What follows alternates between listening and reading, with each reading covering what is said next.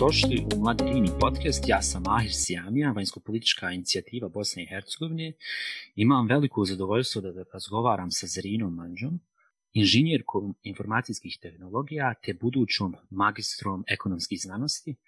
Veliki pozdrav Zarina, veliko hvala što si danas s nama. Hvala dragi Mahir, zadovoljstvo je biti sa vama.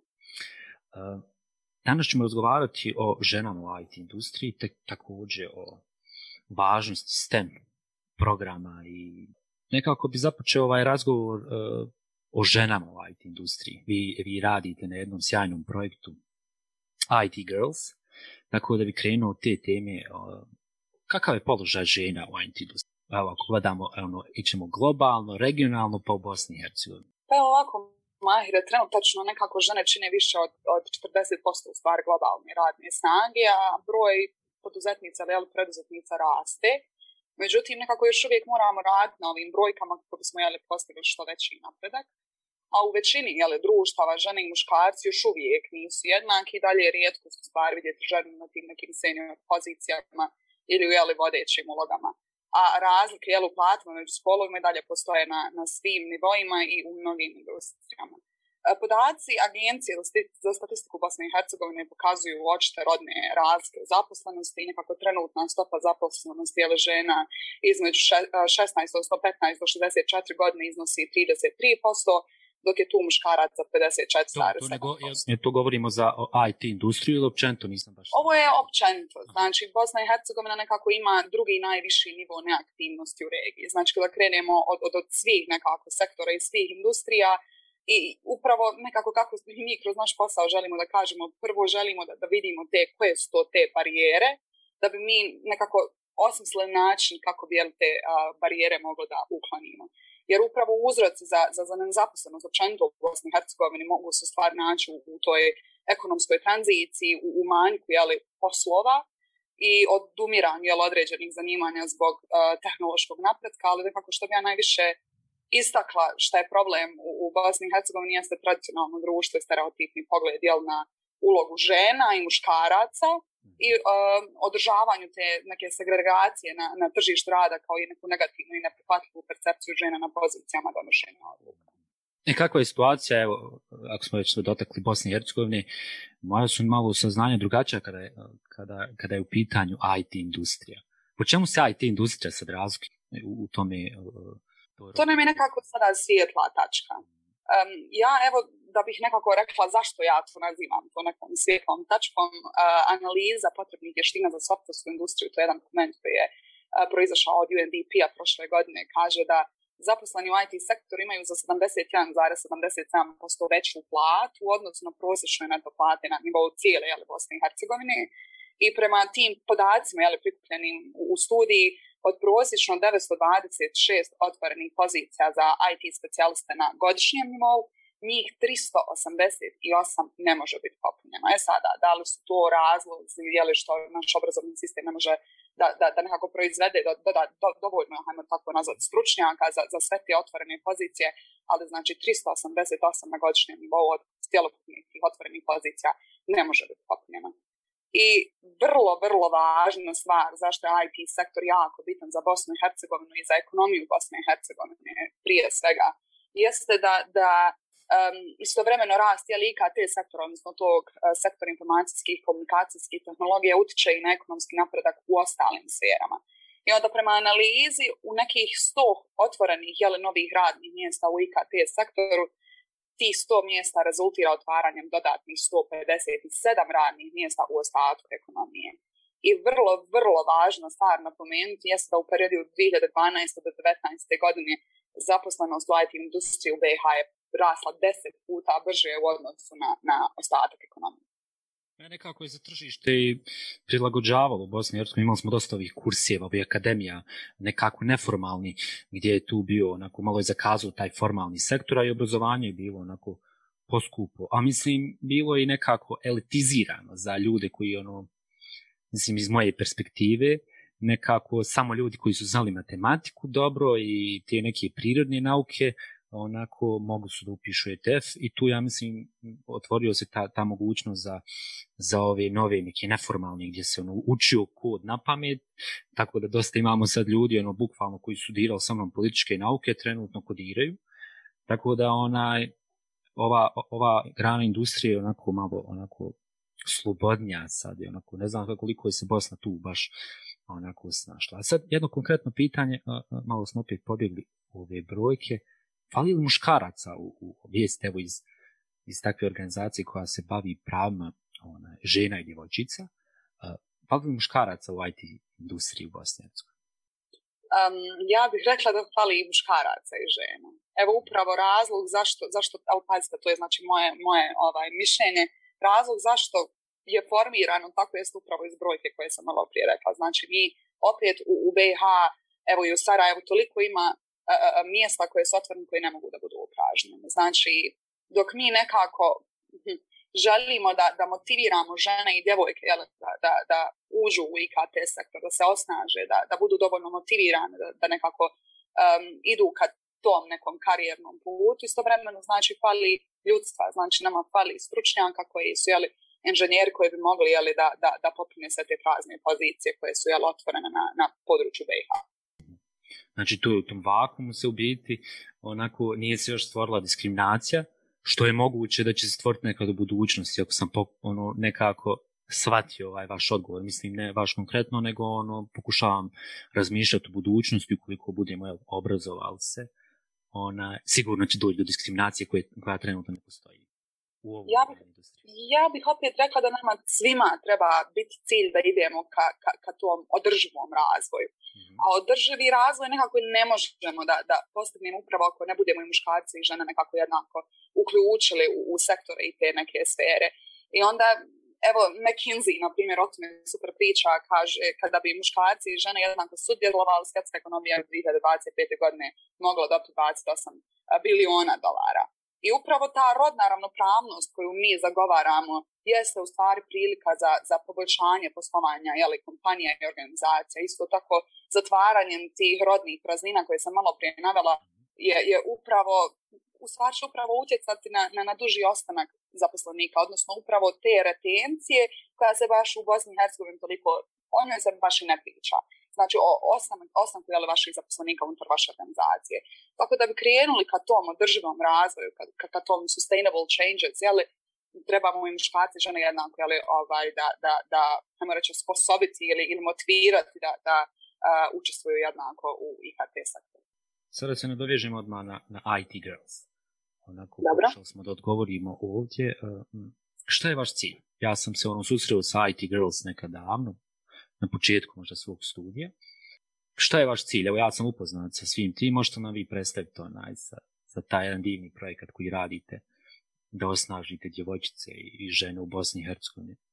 Sad ću upravo povezati što sam malo prije rekla. Znači, jedan od ciljeva održivog razvoja koje su nekako razvile zemlje članice Ujedinjenih nacija u okviru ove nove globalne razvojne agende i cilj 5 koji glasi postići rodnu ravnopravnost i osnaživati žene i djevojčice, a taj cilj upravo stavlja poseban fokus na povećanje upotrebe tehnologije koja obezvjeđuje ostvarivanje boljih uslova, posebno informativne i komunikacijske tehnologije radi promovisanja osnaživanja žena. Upravo IT Girls inicijativa je projekat 3 UN agencije, znači UNDP-a, UNICEF-a i UN Women, koja se realizuje uz podršku Švedske.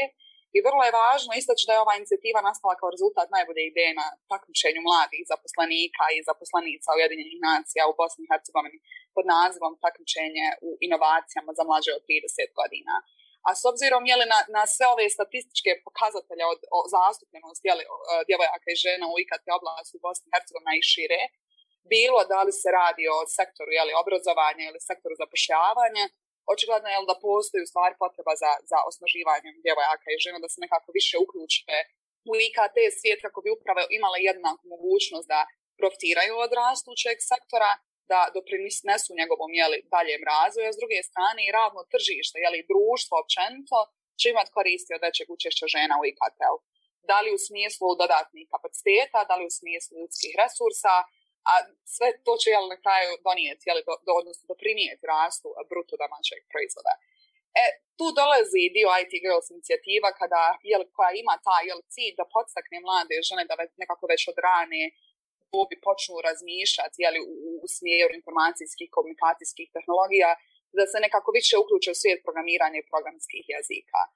I upravo s tim ciljem nekako smo mi naše poslovanje bazirala na ta 3 osnovna pravca ili 3 konkretna cilja ili ta takozvana 3 pillars, kako mi volimo da nazivamo.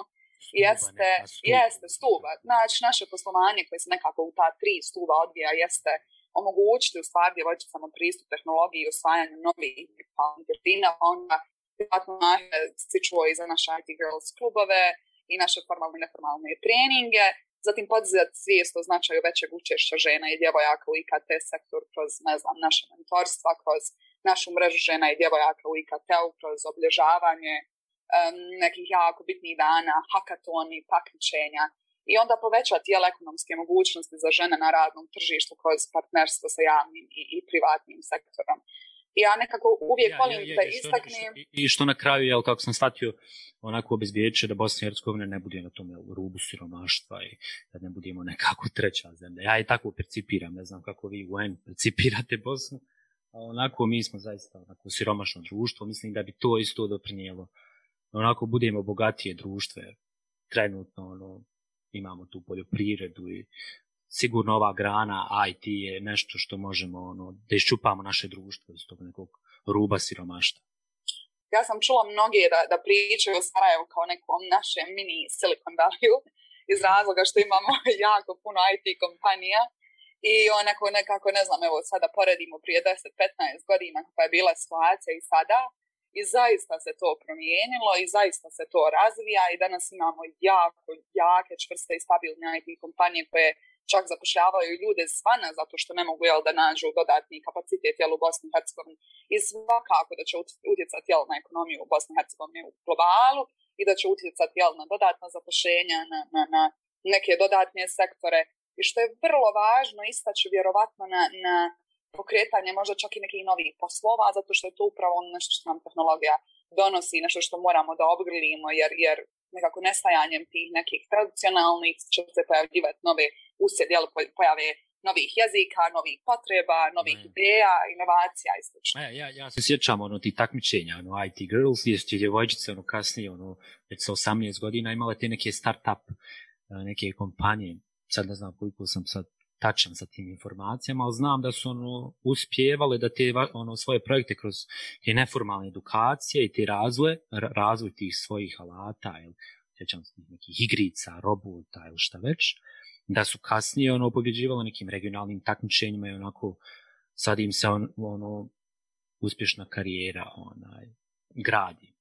Tako da sigurno baš. Kako ovaj IT Girls projekat, inicijativu, ovo nešto stvarno divno za Bosnu i Hercegovinu, kako integrirati u naš obrazovni sistem? Da li ste pomišljali nekad da ste došli do nekog vrhunca, da mislim, znam, vi zaista sve škole uključite, imate tu dosta učenika, ali da li ste pomišljali nekad da uzmijete i da date našem obrazovnom sistemu ili on još nije spreman za to? Ja ne bih ulazila u to koliko nam je obrazovni sistem spreman ili nije, ali nekako uvijek volim da istaknem to da biste postigli, odnosno da bismo postigli neke sistemske promjene, neke zaista velike promjene, trebamo da uključimo što više partnera. Znači, trebamo svi nekako zajedno da se fokusiramo na taj konkretan cilj i da nekako zajedničkim snagama radimo ka ostvarenju tog ciljeva. Da li tu uključujemo privatni sektor, škole, fakultete, državne institucije, nevladne organizacije i slično. Znači, da bi se postiglo neko sistemsko rješenje, zaista treba postojati određeni broj ljudi koji će raditi na tim promjenama. Mi smo, vjerovatno se toga Marija onda i sjećaš, 2018. godine pokrenuli jednu crowdfunding kampanju sa Bit Allianceom koja se zvala IT Girls dolaze u vaše škole. I kako bismo obezbijedili Arduino setove za 9 škola i potakli nekako djevojčice da se bave naukom, tehnologijom, inženjerstvom, matematikom, znači nekih od STEM oblasti.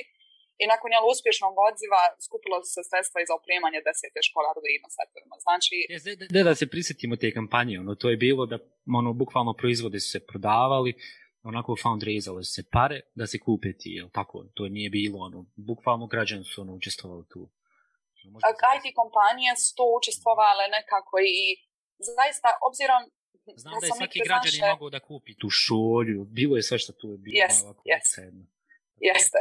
Nekako, kroz naše aktivnosti smo vidjeli zaista da je socioekonomska razlika kroz cijelu Bosnu i Hercegovinu jako drugačija. Znači, ono što se nalazi u gradovima i ono što se nalazi u selima je totalno je različito. Čak smo bili u nekim gradićima, mjestima gdje imate jedan laptop na nekakvu cijelu školu gdje učenice imaju priliku 45 minuta, to je sklopu jednog časa da imaju.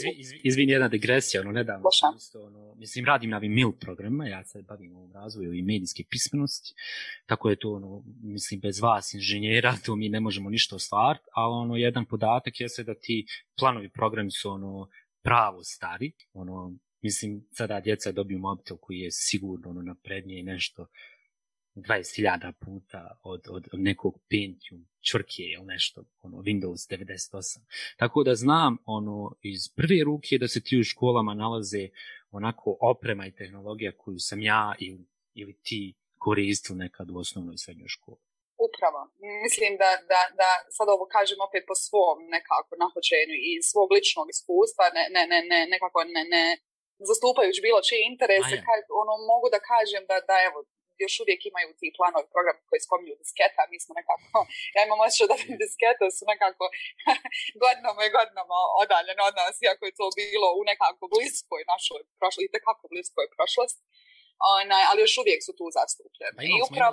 Imali smo još jedan primjer konkretan, kada je PISA testiranje bilo, upravo UNICEF i UN je morao da pomogne školama, posebno na periferiji, jer nisu imali kompjutere da djeca polažu te testove. Tako da to je isto jedan od pokazatelja, taj infrastrukturni dio koji nedostaje školama i obrazovnom sistemu da se poboljša. Izvini što sam te prekinuo. Ma ništa. Ali nekako važno je možda, ja uvijek gledam da kažem jednu rečenicu i zaista to mislim, da više digitalizacija nama nije izbor. Znači nije nešto što nam je stavljeno na odabir, da li ćemo da budemo informatički, hajmo tako to nazvati, pismeni ili nećemo, već je nešto što zadire duboko u svaki sektor i tu je, ja bih prije rekla kucano na vrata, ali davno nam je kucalo na vrata i mislim da je digitalizacija takako ušla u sve sfere našeg života. Evo pogledajte sada, ne znam, djeca od 10 godina dajte im neki smartphone, znači vrlo jednostavno instalirati igricu ili nešto, znači ga idete kako koristiti i uporedite, ne znam, sa nanama, dedama, bakama, kada njima date neki smartphone, koliko će vam trebati vremena da obučite tu osobu da prihvati neku novu tehnologiju. Sve je krenulo da se digitalizira, mnogi poslovi će nekako i nestati. Evo imamo školu sad. Mislim da nam je COVID-19 upravo to i pokazao. Pokazao nam je nedostatke. Nekako vrlo je važno dok mi nekako motivišemo sve te mlade ljude, mlade žene, mlade djevojke, mladu djecu na kraju krajeva da koriste taj internet prostor, da koriste tehnologije. Vrlo je važno razmišljati o tom drugom dijelu, na koji način se ta djeca u stvari mogu zaštititi online. Jer nekako jačanjem svih ovih tehnologija, web stranica, svega što se pojavilo se i te stvari. I nekako kroz naše aktivnosti želimo zaista da uputimo da nikad ne znate šta se ili ko se nalazi iza druge strane ekrana, da djeca budu i tekako pažljiva kakve informacije dijele, na koji način te informacije dijele i kome na kraju da se obrate ukoliko dođe do nekog slučaja online, pa hajmo reći nasilja, neću reći cyberbullyinga. To je druga tema, kad budemo pravit ćemo kao znači ovo je sigurno činjenica, djeca i odrasli, svi koji nauče, mislim, odrasli, znaju tehnički da koriste, ali ne znaju na pravi način, ne razumijevaju taj sadržaj koji koriste. To je jedan od velikih problema. Znaju sa djeca sastaviti, rastaviti kompjuter. I mi smo nekad, ja sam znao nekom instalirati sistem, pa sam bio kao haker u društvu, šta već, a vjerovatno i ti, ali ne znaju koristiti te informacije, to je sasvim posebna tema za razgovor, jer dosta je problema tehnologija donijela. Sljedeće pitanje, ja sam bio na nekim programima, ne bi sada i ovdje reklamiram, jer je ovo jedan projekat i ti radiš na jednom projektu, radio sam nekim programima koji su bili onako evaluirao sam različite programe učinka ovih STEM programa u školama. Šta misliš o tim programima? Da li da krenemo u tom pravcu i da pojasnimo šta je STEM? Znači, ja moram, kada pričamo o STEM oblastima, znači da li je to vezano za tehnologiju, da li je to vezano za matematiku, da li je to vezano za inženjerstvo ili te neke prirodne nauke, što upravo jeste ta STEM skraćenica. Važno je reći da danas, evo, Mahir uzme bilo koji sektor, mislim da u svakom sektoru treba neka osoba koja je neki vid backgrounda, iz STEM oblasti. Evo uzmemo automotive, odnosno automobilsku industriju, uzmemo električne automobile, uzmemo silne robote koji su zamijenili ljude koji su radili na jako opasnim mjestima, odnosno pozicijama, gdje su riskirali svoje živote kako bi sklapali auto, da nas to radi robot. Uzmimo za primjer naprednu medicinu, robote koji pomažu pri vakcine, robote koji pomažu pri funkciji određenih organa, ili ne znam, pametna medicinska pomagala, ili kriptovalute, što je danas jako interesantno. Pa sad uzmimo turizam, pa čak i poljoprivredu, ne znam, tipa neke senzore. Pa, hoću da kažem, evo, tipa, uzmimo, ne znam, poljoprivredu kao jedan od sektora gdje onako bi nekako možda i ne veterina. Evo senzor, ukoliko uzgajamo nešto i kažemo ukoliko temperatura spadne ispod 20 stepeni Celzijusa, uključi, ne znam, grijač. I onda senzor očituje našu temperaturu, uključi grijač. Ako dođe, ne znam, do 24 stepena, isključi grijač. I konstantno imamo te neke, hajmo reći, tehnologije koje olakšavaju naš posao, odnosno naše poslovanje. I onda imamo i te tehnologije koje se zasnivaju, odnosno gdje se naši poslovni modeli, što upravo ništa drugo i nije nego u stvari na koji način jedna kompanija dobija određeni profit po određenom modelu koji koristi za svoje poslovanje. Zasniva se, jako se puno toga zasniva na tehnologiji, na tim decision support sistemima, kada mi imamo neki sistem koji će nekako pomoći pri donošenju odluka.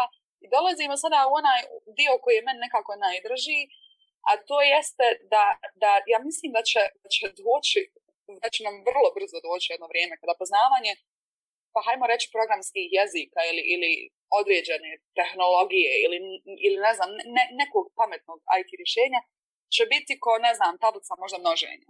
Nešto što ćemo morati da znamo, znači, prosto kako bi, to compete, odnosno da bi mogli da budemo, na tržištu. Isto ako gledamo, nekad nije trebalo se znati engleski, šta će ti engleski, danas mora, to se podrazumijeva. Podrazumijeva. Neki jezik, tako da to će biti kao, pa šta sad? Mislim, već ja osjetim na tržištu, koliko... Mijenja se. Koliko skillovi se ti traže, da se zna oko tehnologije, Ali evo, mislim, opet kažem, Bosna i Hercegovina je jedna mala država koja još nije toliko zagazila u tu diskusiju. Mi još uvijek ne pričamo o stvarima koji su, ne znam, u Kini, u Americi, pa čak i u susjednoj Hrvatskoj. Ne znam, da li se, mislim, niko od nas nije letio u prethodnih godinu dana, skoro pa nigdje.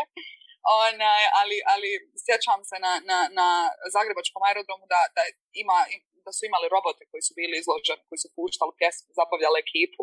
Ne znam, izabereš koju ćeš pjesmu, pa onda robot ima neku koreografiju koju će plesati uz tu muziku. Mislim, to je ljudima normalno, to je ljudima interesantno, tehnologija zna biti jako zanimljiva. I ja sam se iskreno iznenadila, jer je to susjedna Hrvatska. Kod nas se baš o tome toliko i ne priča, a vještačka inteligencija je pojam koji kako živi i toliko se razvija i toliko država nekako radi ka tome da se to što više unaprijedi kako bi imali te neke pametne sisteme, pametna rješenja, business intelligence, big data, veliki pojmovi koji su danas itekako aktuelni, koji postaju aktualni u Bosni i Hercegovini, a mislim da su naše IT kompanije nekako dokaz u stvari toga. Pa ja bi rekao da je mislim, kad sam se bavio, tim aktivizmom oko okoliša i to je prije ovog Pariškog sporazuma, kad se sjetim toga, bilo je kao, ja kad sam pričao nekom o ekologiji, daj mali šta pričaš, nemamo šta da jedimo, da pričamo sad o ekologiji, daj nam posao, i tako da ja mislim i tehnologije i svi ovi, mislim, imamo dosta zaista kvalitetni mladi. Sjećam se samo u svom razredu, koliko je bilo genijalnih, u osnovnoj i srednjoj školi, ljudi koji su razvaljivali ove prirodne nauke, a koji kasnije nisu mogli da posebno u hemijskoj industriji, nisu imali kompanije koje će onako izgurati s biroa, da imaju neka primanja i dosta njih je trenutno onako nezaposleno. I ja mislim, i kad razgovaram s običnim ljudima, daj, šta će nam to? Tako je bukvalno, da nam nešto brzo. I mislim da je društvo tako da će se nekako navikavati u narednom periodu na neke stvari, da će se morati mijenjati taj neki sistem od okoliša, što se u Sarajevu izuzetno promijenilo. Imamo, više nije lokalna politika bazirana na nekim državnim pitanjima kad su izbori, nego su upravo to neka komunalna pitanja, što je u drugim tipa na perifernim na periferiji kada su izbori, to se priča o nekim velikim državnim pitanjima, ne priča se upravo o korisnosti ovih nekih sistema. Tako da to bi bilo nekako moj zaključak. Sljedeće pitanje, da li u konačnici, mislim, to smo već nekako rekli, da će to doprinijeti razvoj naše ekonomije, jel tako, medijske informacijske pismenosti, ravnopravnosti u društvu. Imamo sad neke preporuke, da li Bosna i Hercegovina, ukoliko želi stvarno da teži kao ovim razvijenim, evo, mislim, pokušavam taj scenarij nekako da, mislim, imamo stvarno genijalnih mladi, posebno, evo, vi radite sa tim klinicima koji su stvarno genijalni, mislim, kad sam sjećam se tih robota i taj nešto što radi, to što ste pomagali tim školama, kako se zove to, Audija, Arduino onako, zaista je to genijalno, onako, gledati. Da li će to, tipa, uđemo u Evropsku uniju, evo jedno konkretno pitanje, svi ti mladi lagano negdje, ili ćemo pokušati da tu napravimo pripremu da te IT kompanije baš da bude to novi Island ili ta neka, da budemo ta dolina u potpunosti. Onako, kako vidite budućnost, mislim, kako mladi vide budućnost, evo, 2030. Ja, evo, mislim, kada pričamo o ovome, jako često dobijam to pitanje, zato što ljudi, neću reći da ne vide promjene. Promjene su tu i počeli smo da te promjene nekako primjenjujemo, no taj proces je spor. I nekako rezultate viđamo nekako u sporijoj mjeri koliko bi mi to željeli u stvar da vidimo. Ali ja mogu reći da evo, samim tim što danas pričamo, to je pomak. Postoje jako puno inicijativa, malo prije se spomenuo okoliš, ne znam, Smart City. Ima toliko puno inicijativa danas koje se rađaju, koje zaista evo odmah digresija za Smart City. Odmah, slušam. Imamo rupe, kao prvo rupe zakrpite. To je ta neki mentalni, ako niko ne razmišlja tako o robotima i tim nekim stvarima. Izvini što sam te prekinuo. Meni je to apsolutno su tu u pravu da ne razmišljamo o robotima jer se fokusiramo na stvari koje su nekako ajmo reći u ovoj mjeri sada je važnije možda da je ta rupa zakrpljena nego da imamo robota, ali pojavljuju se te inicijative i mislim da se mi stvarno krećemo, sporo, ali se krećemo. Ja ću konkretno evo dati primjer svih tih djevojčica koje su prošle kroz IT Girls, hajmo reći, programe IT Girls inicijative, kada su došle tu kao djevojčica od 13, 14, 15 godina i bile su tu kroz neke naše kurseve postane IT Girl, treninge gdje su naučile neke osnove CSS-a, HTML-a, kako da uređuju svoje web stranice, pa su učestvovale u hakatonima, pa su se prijavile kao sa svojim timovima prijavile su svoje ideje, pa su učestvovale u mentorskom programu koji smo organizovali prošle godine.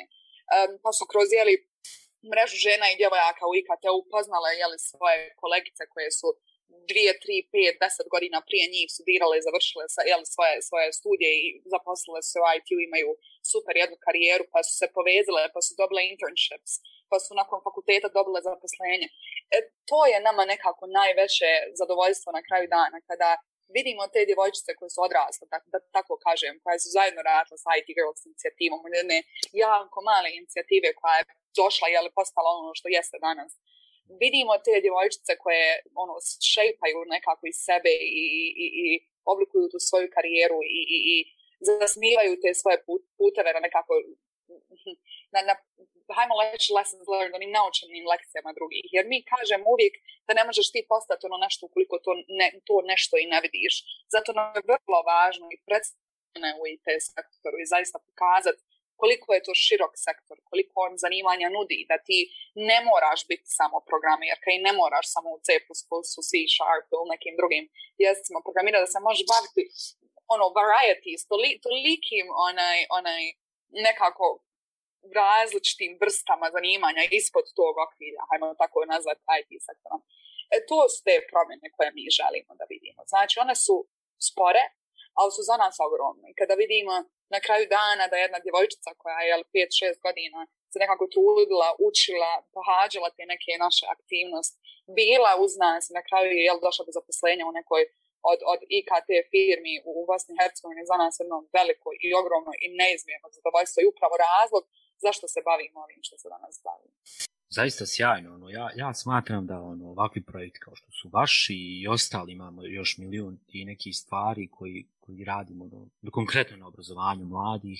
Ja mislim upravo da vidim Bosnu i Hercegovinu kroz ovo obrazovanje u budućnosti Evrope kao dio jedne razvijene države koja je upravo kroz ove projekte iznjedrila ove nove generacije koji su stvarno sjajne. Mislim, ja nekako sam ličan, znam ovaj projekat i ne znam da li mogu kroz glas da dočaram ovim gledalcima, da potraže tamo, da ukucaju IT Girls, da vidite i da preporučite vašim ostalim djevojčicama, djevojkama, ženama i ostalim da prate ove pozive i da se uključe koliko mogu da pomognu drugim djevojčicama, ili da se te djevojčice same uključe u ovaj divan projekat i da budu jednog dana, menadžerice nekih velikih kompanija svojih u Bosni i Hercegovini, a ne da idu u Japan. Ja ću samo da kažem da su naša djeca jako pametna, jako su pametna i da našoj djeci trebaju prilike. I kada ta djeca vide tu priliku, sigurna sam ukoliko je izgrabe i iskoriste na pravi način, da će zaista doživjeti tu neku lijepu karijeru, odnosno sve ono što su željeli da sanjaju. I stvarno evo i ovim putem željela da motivišem sve djevojčice da se smatraju dovoljno dobrima jer jesu dovoljno dobre i da nikad ne dozvoli da im neko kaže da nešto ne mogu uraditi, jer vidimo po našim istraživanjima da čak i porodica neće ohrabriti djevojčicu da se nekako pridruži IKT sektor jer smatraju da su inženjeri, odnosno inženjerske pozicije, nekako muške pozicije, umjesto toga da trebaju biti muške i ženske. Vidimo to i samo bi željela da kažem da sve mogu ukoliko svoju pažnju i svoj fokus u stvari stave na to što konkretno žele i da postignu. I jako je veliki strah od neuspjeha prisutan kod djevojčica, a ja moram da kažem da svi smo mi i ti, Mahre, vjerovatno smo pali 3, 4, 5 puta, 6 i 7, koliko god. Ja samo za slušalce mladih zapadnog Balkana promijenio sam do sad 7 poslova u svojih, 4 godine karijere. Ali to nije pad, ja mislim da si ti naučio. I tekako naučio i svih ti 7 poslova si nešto ponio. I upravo je to u stvari neki recept, ajmo reći, za neku uspješnu karijeru, a to je da i te neke poteškoće koje nekako dođu nam, a doći će bez daljnjeg, znači to nije uopšte diskutabilno, doći će, ali da ih nekako pređemo preko njih, naučimo šta, gdje smo i kako smo i na koji način smo pogriješili kako bi znali kako u buduće da reagujemo. I nekako obgledati sve te prilike, i te dobre, i one loše, i one... Pa nećemo ih nazvati loši, nazvat ćemo ih možda malo manje dobri. Tako je, sve je malo manje. Danas nema lošeg ovog podcasta. Nema lošeg, nema. Naše podcast pravo super, pričamo pravo super projektu i temi. Dobro, Zerina, ja bi nekako završio sa ovim sjajnim porukama. Možda će nas slušati možda i drugi mladi u regionu, da neku poruku za kraj svim mladim, i muškarcima, i djevojčicama, i starijim, i našim profesorima u srednjim školama, i svima, mislim, poruku neku, na šta da se svi fokusiramo, da zajedno mijenjamo onako cijeli zapadni Balkan. Pa malo prije sam upravo rekla to da nekako trebamo svi zajedno da se fokusiramo na taj neki cilj, da idemo prema tome, ali bi nekako više fokusirala tu posljednju stvar rečenicu za sve odlazi, a to je da na tu budućnost koja je nekako pred nama, da je ne trebamo gledati kao nešto što je strašno, već u stvari kao neku priliku za taj neki bolji svijet i da upravo zajedničkim snagama možemo nekako da idemo ka gradnji tog nekako boljeg svijeta kroz naravno stvaranje prilika našoj djeci, našim djevojčicama i dječacima, ko bi iskoristili te prilike i došli do tog finalnog cilja. A imat će uvijek nas. Imat će nas tu da im pružimo podršku. Onda i u onolikoj mjeri koliko im bude bila potrebna. Naravno. Zirina, hvala puno na ovom razgovoru. Zaista je bilo sjajno. Možemo, ja mislim, još 3 sata pričati. Ovo smo zaista mogli pričati. Ma kakvi 3 sata? Tako da, hvala na razgovoru. Ja u ime projekta i ispred Vanjsko-političke inicijative se puno zahvaljujem i nadamo se da ćemo nastaviti suradnju i da ćemo raditi ove super stvari. Naravno, hvala vam. Želim vam svu sreću i da IT Girls zaista ostane tu s nama u Bosni i da se razvije i da ove druge države iz regiona to prekopiraju, da pomažu djevojčicama u IT. Hvala, Maja. Hvala puno na tim lijepim riječima. Hvala vama na pozivu. Drago mi da smo se družili i tu smo naravno za vas. Što god bude.